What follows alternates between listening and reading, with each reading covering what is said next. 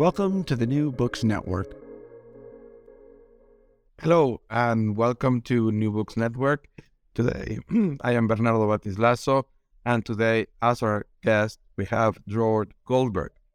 Dror, thank you very much for being with us at NBN today.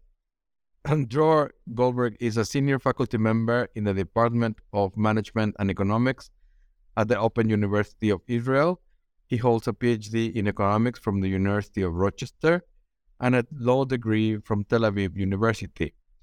Dror studies the theory, history, and law of money, especially of legal tender currency.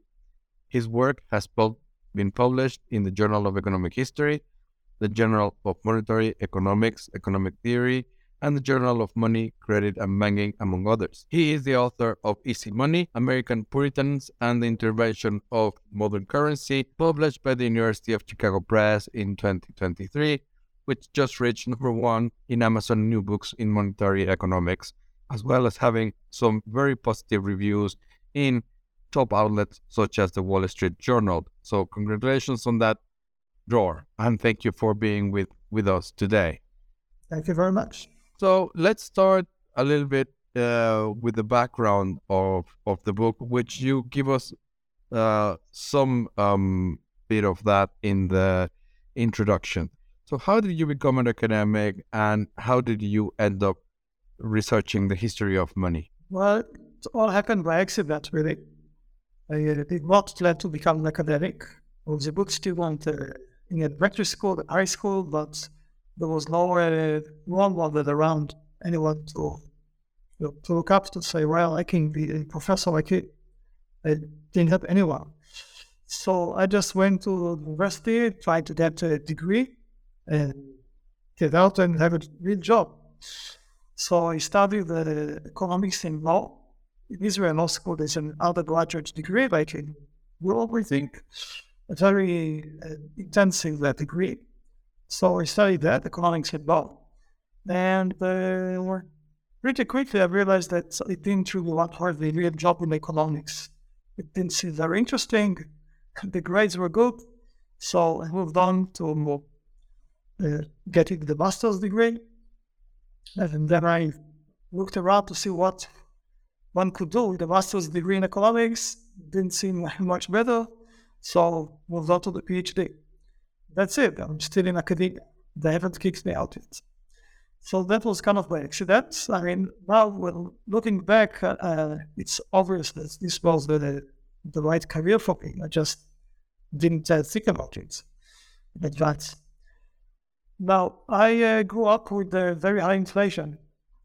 I was a teenager. Inflation hit 450%. That was in the 1980s.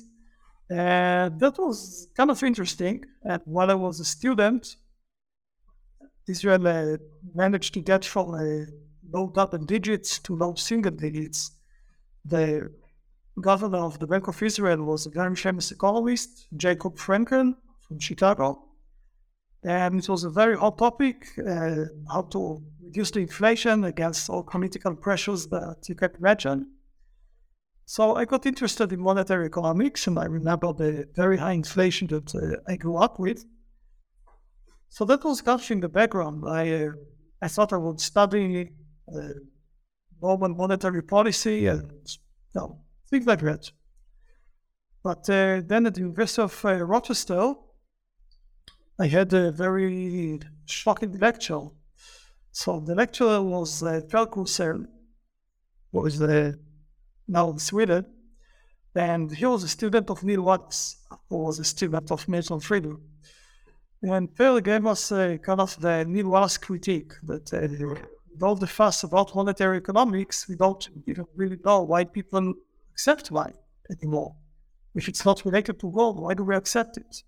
The most basic puzzle you could ask about monetary economics.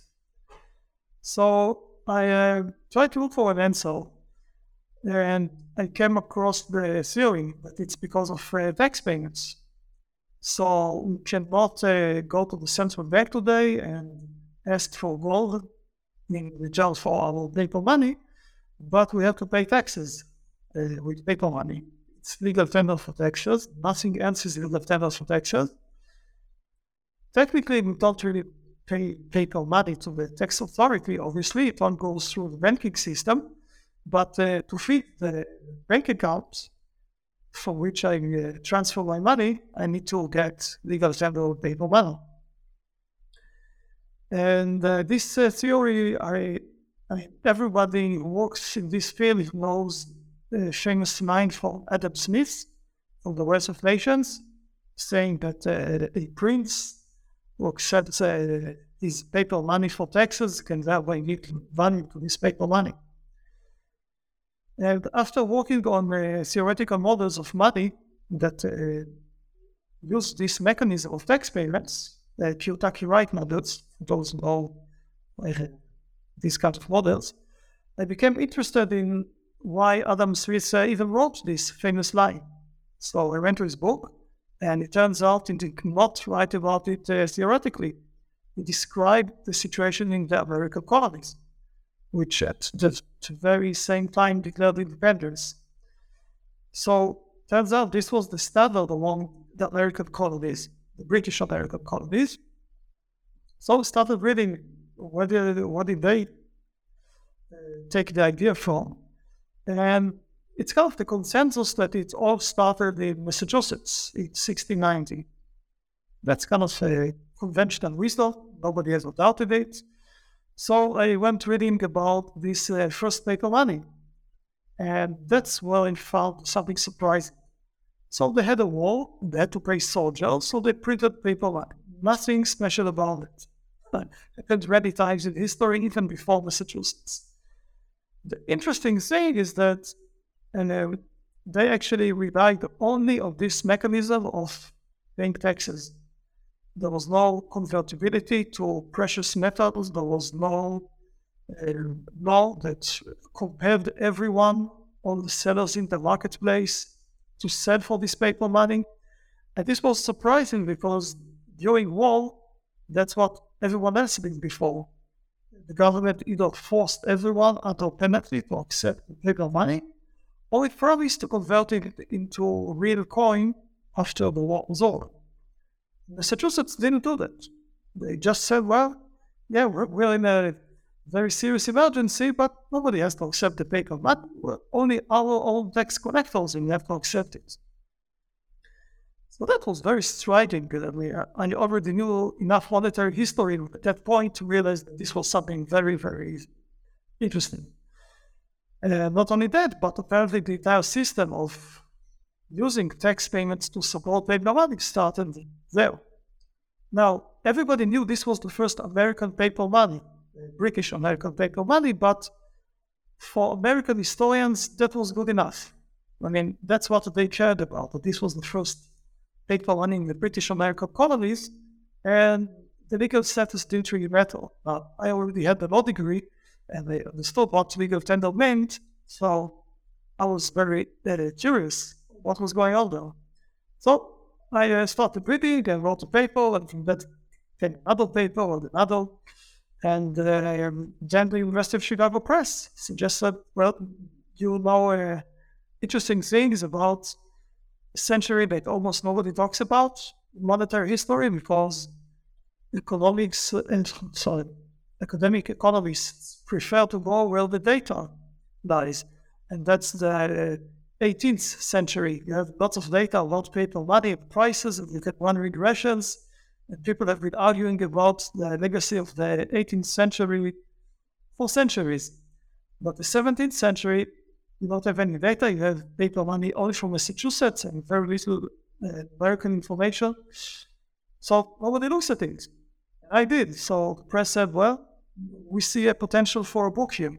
All right. So came up with a proposal and it was accepted. Then, well, that's it. It all happened by accident. I didn't plan it. Okay, so thank you for that. So, what would you before we go back to discussing the book and placing it into a wider context? What would you recommend? What would be the suggestion that you would make to young scholars who are just getting into the field and who would like to publish a book as part or need to publish a book as part of their career progression? Well, it very much depends what they are. In Israel, their system kind of follows the United States, and these places they better not write a book if you want to get tenure promotion. It's very unfortunate, but that's how the system works in these two countries, Israel and the US. I think that Europe, included England, the situation is different. But for me, this book so far has been mostly trouble. So you have to ask around to see. Many economists, especially those who come from backgrounds in math, engineering, exact sciences, they cannot even comprehend why one would write a book, let alone a book that doesn't have a mathematical model or econometrics. It seems totally irrelevant for economic research for them.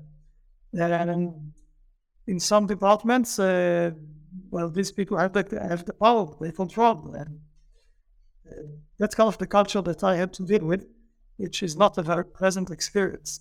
So in the US, better not go to before every thing, still get vulnerable and they want.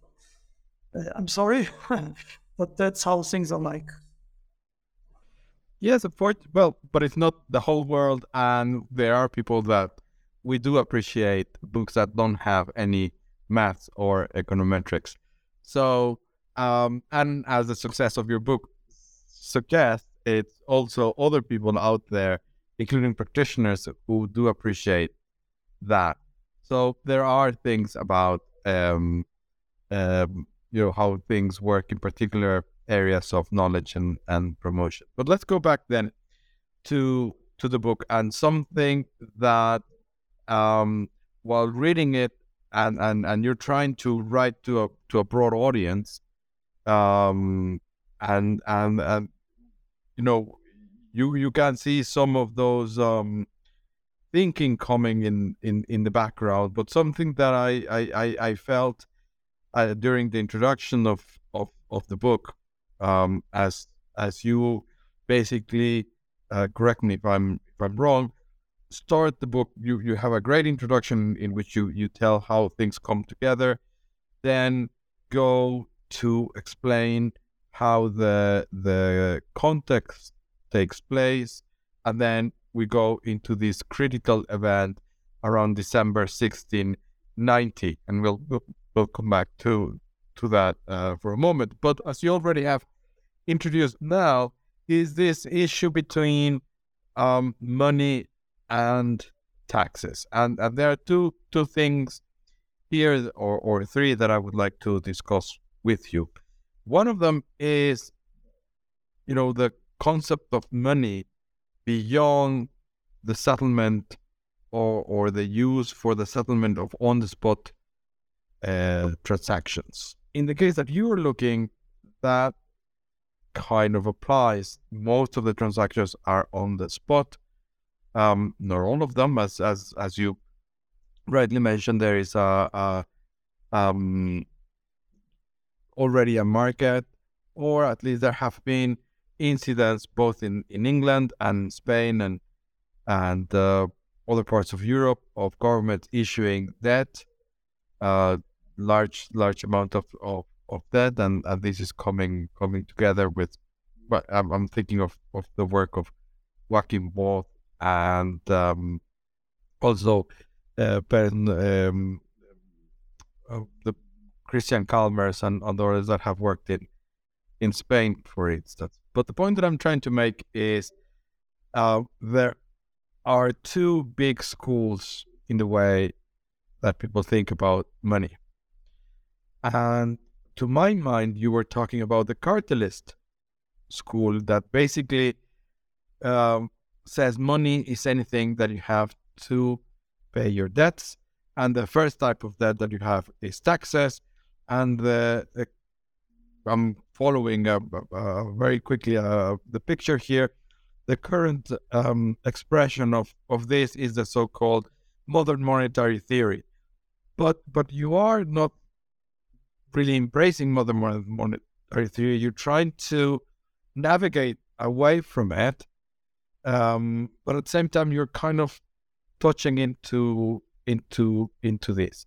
So how are you trying to negotiate, or how are you trying to navigate between these different approaches of what is money and the stance that you are trying to take? Right. So in the so-called modern monetary theory, I basically basically agree with the starting point. The starting point is that money, the circulation of money, is supported by the government accepting it in taxes. I totally agree with that. My main disagreement is what comes next. So MMT says, well, we can use this to print as much as we want. These taxpayers, they will have to accept whatever amount we print. That's great. We can finance the Green New Deal and solve, not reduce, but solve completely all of the social problems. So that's what they say. And my conclusion from the fact that the government can create as much money as it wants is the opposite. I say, no, be careful. We have a terrible risk of inflation. Governments can print money and people will accept it, so they will keep printing. And if you think about it, that's actually how inflation is even possible with money that is not backed by gold. Because if you didn't have this tax mechanism, as soon as government's money hits, 10%, 20% inflation, people will have left it. Why do you have 100% in Argentina and Turkey today? Because people still have to use that money to pay taxes. Many government employees keep getting salaries without that money. So they are happy about this mechanism. I say it's terrible. That's why my own government created the triple-digit inflation when I was a kid. So the policy conclusion is totally different because we agree on the basic mechanism. That's the main difference. So I agree about only the very first part of the theory. I totally disagree with the application. Another thing, another difference from MMT, some of them say that money, to paraphrase Milton Friedman, some of them say that money was always and everywhere a government phenomenon. I disagree with that. I'd say that most of history, it was related intimately to precious metals or other materials with intrinsic value. And actually, I wrote a book about the turning point. When people said, we don't need it. We don't need gold. We don't need any intrinsic value. We'll just accept it for taxes. Now, the theory actually came a bit before that. Thomas Hobbes wrote in his famous book, Leviathan, he actually wrote about this, that the government's money gets validated by moving into and out of the state's treasury. And that's almost 40 years before Massachusetts. He wrote about it theoretically. Maybe they were directly inspired by him. I don't have the positive proof of that, but he already wrote about it. But the actual application of this idea, that started in Massachusetts. Before that, maybe it was in the background. Maybe some people said, yeah, well, I don't really care about it's being made from gold or silver, I can pay taxes with it. But it was, it was probably always considered secondary if anyone even thought about it. Then in the 17th century, people realized that the tax mechanism could be actually could function by itself. It doesn't need gold anymore. So I don't think that money was always and everywhere a government phenomenon. There's plenty of evidence against it. So I'm a bit more moderate about this cartelist view that government always supported money by taxes. Thank you. That's very insightful in the way that you have thought about this, because the other thing that your book provides, and maybe I'm answering, or we have partly answered the question, but let me give the introduction to this question, which is that in most textbooks in economics, the view that is presented is that you move from this idea of efficiency, which is the alternative, broadly speaking, to the cartelist, where you move from barter to the use of a commodity, to the use of precious metals, to the use of paper money, to now the use of digital currency. And that view that is also widely held by journalists, I think it's one of the reasons why, to my mind, you've been asked about, what does your book tell about Bitcoin? But I think that your book is going much deeper than this. It on the one hand, I think that it's covering these two areas, the cartelist and some of these ideas in textbooks, because at this point in time, one of the things that you need for a barter economy is a system of weights and measures, and among other things. So otherwise, you really cannot have barter, which is something that you already have in Massachusetts. You already had the mint. You already had all of these instances. So, two questions, and let's go by one by one. First, how does your book sit within other books that are talking about money?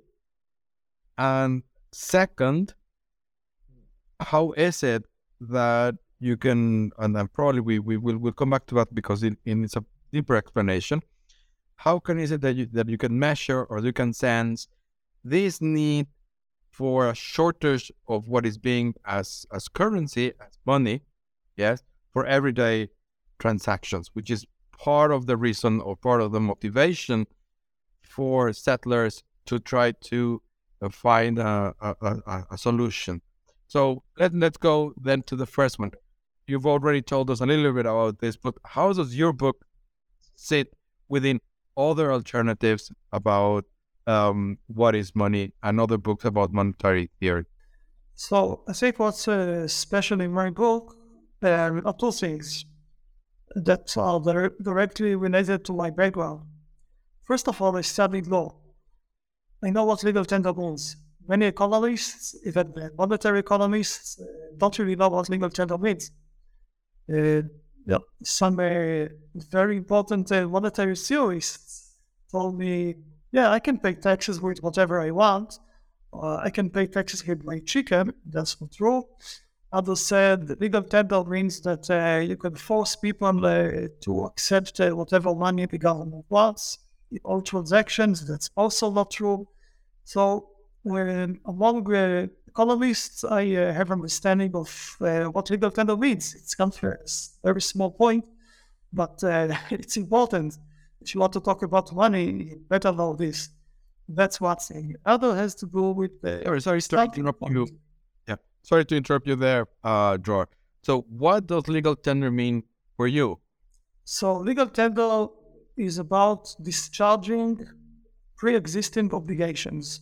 If I owe you $10, $10, we are in the United States, then I can discharge this debt with a $10 bill or 10 $1 bills. And you don't have to accept it. You won't be penalized if you don't accept it.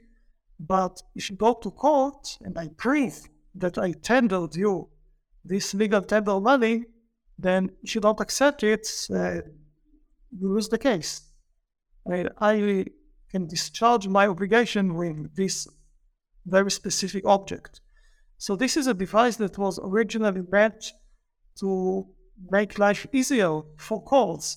Because you don't want people to haggle, well, you said that I owe you $10, well, how should I pay? Should I pay in gold, in silver, in chicken, in clocks?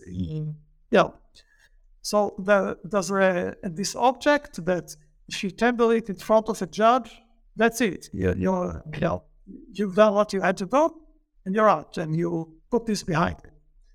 So that's what legal tender means. It doesn't have anything to do about spot transactions. it does apply to taxes as well, usually. And, some laws in some wars actually referred only to taxes or only to debts, like the American Civil War, they had stuff like that. But generally, it applies to debts and taxes by default. It also doesn't apply if we denominate the debt in something else, like potatoes. If we have a debt and you say, well, I owe you 10 potatoes in the US, well, I'll pay you 10 potatoes. Dollars have nothing to do with it. So it's very limited in its application. And actually, this is why some economists who knew exactly what it meant thought that it had nothing to do with helping money to circulate. Milton Friedman is the best example. He says in the various books, this is what legal tender means, and that's all. And therefore, I think it's not important to get money circulating because it's only about debts and taxes. So that's what legal tender is. Yeah, thank you very much for that. So, and coming back to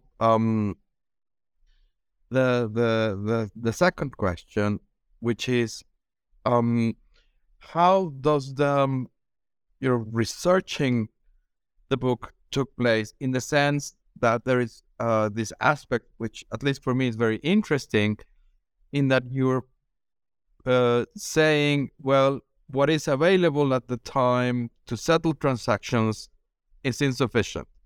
So in a way, and correct me if I'm wrong, you're saying trade wants to grow, but they don't have the financial means to do it. So they have to find an alternative. Yes? And you can see some representations of that in what you're saying. They are clipping coins. They could resort to some form of barter, but nevertheless, this is part of the argument you're saying that leads to this innovation of 1690. Yes.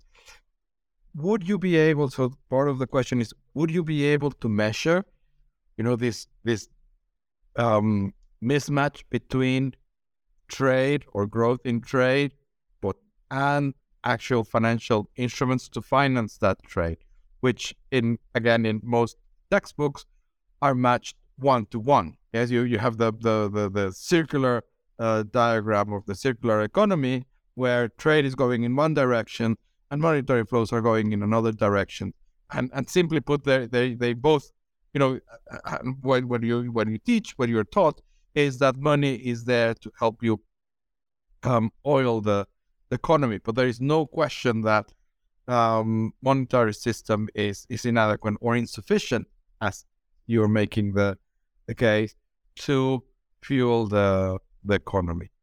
So would you be able to how would you able to grapple with this, given that, to my mind, measuring this mismatch is very difficult? So I said that my book differs in two ways. One is the legal issue. The second way in which my book differs is that I have a strong theoretical background. So I worked for several years, and my dissertation, and a few years after that, I worked on these mathematical models of money. That gives you a lot of discipline. Kind of focuses your attention on what is important and what is not important. And I think that's another thing that most monetary historians, definitely other historians, didn't really have. So although I don't have any mathematical models in the paper, in the book, it's totally based on this theory that we simply explain all simple terms. But so to summarize, the mathematical and legal backgrounds are actually very helpful, and that makes the book different from everything else that I've seen. All right, now for this question. So the colonists in pretty much all the colonies, except for the Spanish and Portuguese colonies, maybe, they complained that they didn't have enough currency. They were not necessarily poor. They had wealth, they had land, they had cows, but they had nothing to go shopping with. and they could make about it in real time, and then thought they found out the reason in real time. They said we export too little and we import too much. So I like the simpler examples, and in this case, Virginia is the first case, and that was a very simple economy.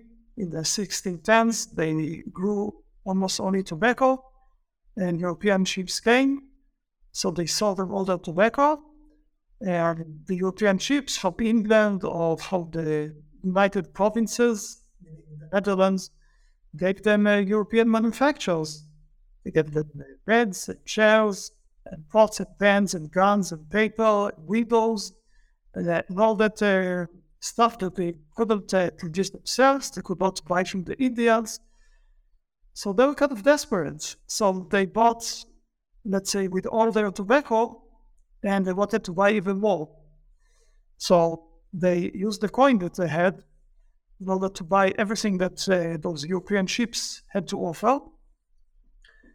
Now, actually, there was a kind of an externality here, because whenever a colonist decided to take a coin out of the Virginian economy and give it to a Dutch ship, he actually took out this coin from many transactions that could have been conducted in the colony with that coin. But he didn't care about. He only cared about his own interest. He really wanted this, pillow, and he couldn't pay for it anymore because he already gave all his tobacco away. So he gave away all the coins, or almost all the coins he had. Now, it was actually a puzzle for many years. They could have used the coins also to buy from neighbors. Why did they prefer to use the coins with Europeans? So, Father Grab was an economic historian of the 18th century. He could actually figure out why they did it. With the neighbor, they could always buy on credit. But with the Dutch ship that they never see again, they couldn't buy on credit. They had to pay on the spot. So they preferred to use their coins. It was an optimal decision. They preferred to use their coins with the ships and not with their neighbors. So the coins went away. Now, for let's say most economists, there's nothing like a little amount of money, prices should decline. That's it. But this was such a severe outflow of money that most people didn't have a single coin. So it's not just having a reduction of 50% in the amount of coins, as you may have this theoretical exercise, or as David Yor put it, 80%. It was much more than that. The outflow of coins was so severe that people didn't have coins for a long time. And in this case, you might even say that these coins were no longer money, because most transactions were conducted by other means. So the quantity theory of money, which predicts that prices will decline with the amount of money, doesn't even hold when most people don't have any unit of money. If coins were perfectly divisible into infinitely many units, it wouldn't have been a problem. But they are indivisible at some point. You can't cut them more than 8 pieces and still have anything resembling standardization. So they didn't have enough coin, and then they decided, all right, we don't have coin, we'll bring to the shops whatever we can. So Virginians started shopping at home with tobacco, not only with European ships, but also at home. And this happened in all the colonies. So in Plymouth, they used maize or corn. In Canada, they used beaver fells. In Barbados, they used tobacco first, and then cotton, and then sugar, whatever they grew, whatever was their staple product, that's how they called it, that was their money. So it's kind of crazy, it's very primitive, it's almost biblical, but that's how the system worked in all the colonies. So this was the backdrop for Massachusetts' invention. It wasn't a normal colony with coins everywhere that suddenly started the printing paper model. It started in a crazy situation already. Thank you very much, Dror. And I've on purpose tried to work around what actually happens in Massachusetts in 1690, because that is the essence of the book. And I would like our listeners to go and read your book and go into this fascinating and very, very detailed account that you give us on the run-up to this event and the consequences of the event. So I don't know if you would like to tell us something more that I've left out from the book, and how this is pivoting, or what is it that you're working next? So more things about the book. Sure. So it is often said that necessity is the mother of invention, and indeed this was a necessity. So they had a war, they needed to pay money to soldiers, they didn't have coins or anything else, so they printed paper with very unusual properties, as I said before. But many governments in the early modern period had the necessity to invent new types of money. In England, there were civil wars of the 1640s, and in Europe, in many instances, governments did have money to pay their soldiers. So necessity is the mother of invention, but many times governments fail to invent. So I started thinking, okay, so there is a need to invent, but maybe that's not the entire story. I was actually lucky, because economic historians, other things, not in monetary history, thought quite deeply about why some people invent and others don't, in different contexts. And especially I took the ideas of John Locke, who wrote about the Industrial Revolution, and he thought very seriously and deeply about why people invent and why others don't, and what does it take to think about an invention, to implement it, to spread it. So I took all of his insights and I'm trying to apply them to the context of the monetary innovation, which, as far as I know, this is something that has never been done. So I took insights from another place. And then you have not only the necessity, but also the ability part in the story. And I think that's another unique aspect in the book, that I bring the necessity and the ability together. I don't think that one is more important than the other. I think it both are important.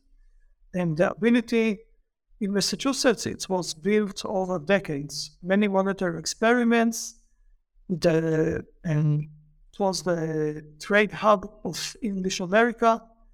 It was the only English founding in the college, we know today as Harvard University, of course.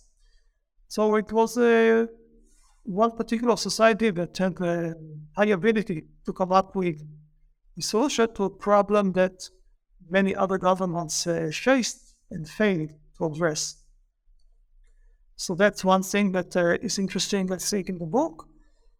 Other things are the indirect consequences of the constitutional religious struggle in England and the regulation of the English state. So these are not direct monetary elements in the story, but the changes in England resulted in shockwaves, let's say, that affected the American colonies and their governments, and what the governments could or could not do. And that was a very important driving force throughout the 17th century. And much of it was through regulation. Regulation at home in England, regulation of religion that drove the Puritans to immigrate in the first place, and regulation of England, regulation by England of the colonies themselves, the regime, their land, their coins, and all that. So these are kind of things that I did not expect to find, that England is actually behind all this. We can blame England, definitely, indirectly. So these are three important lessons from the book. what I'm working on now.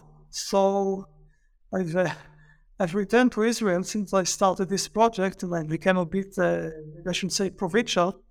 I became interested in how Israel financed its own war.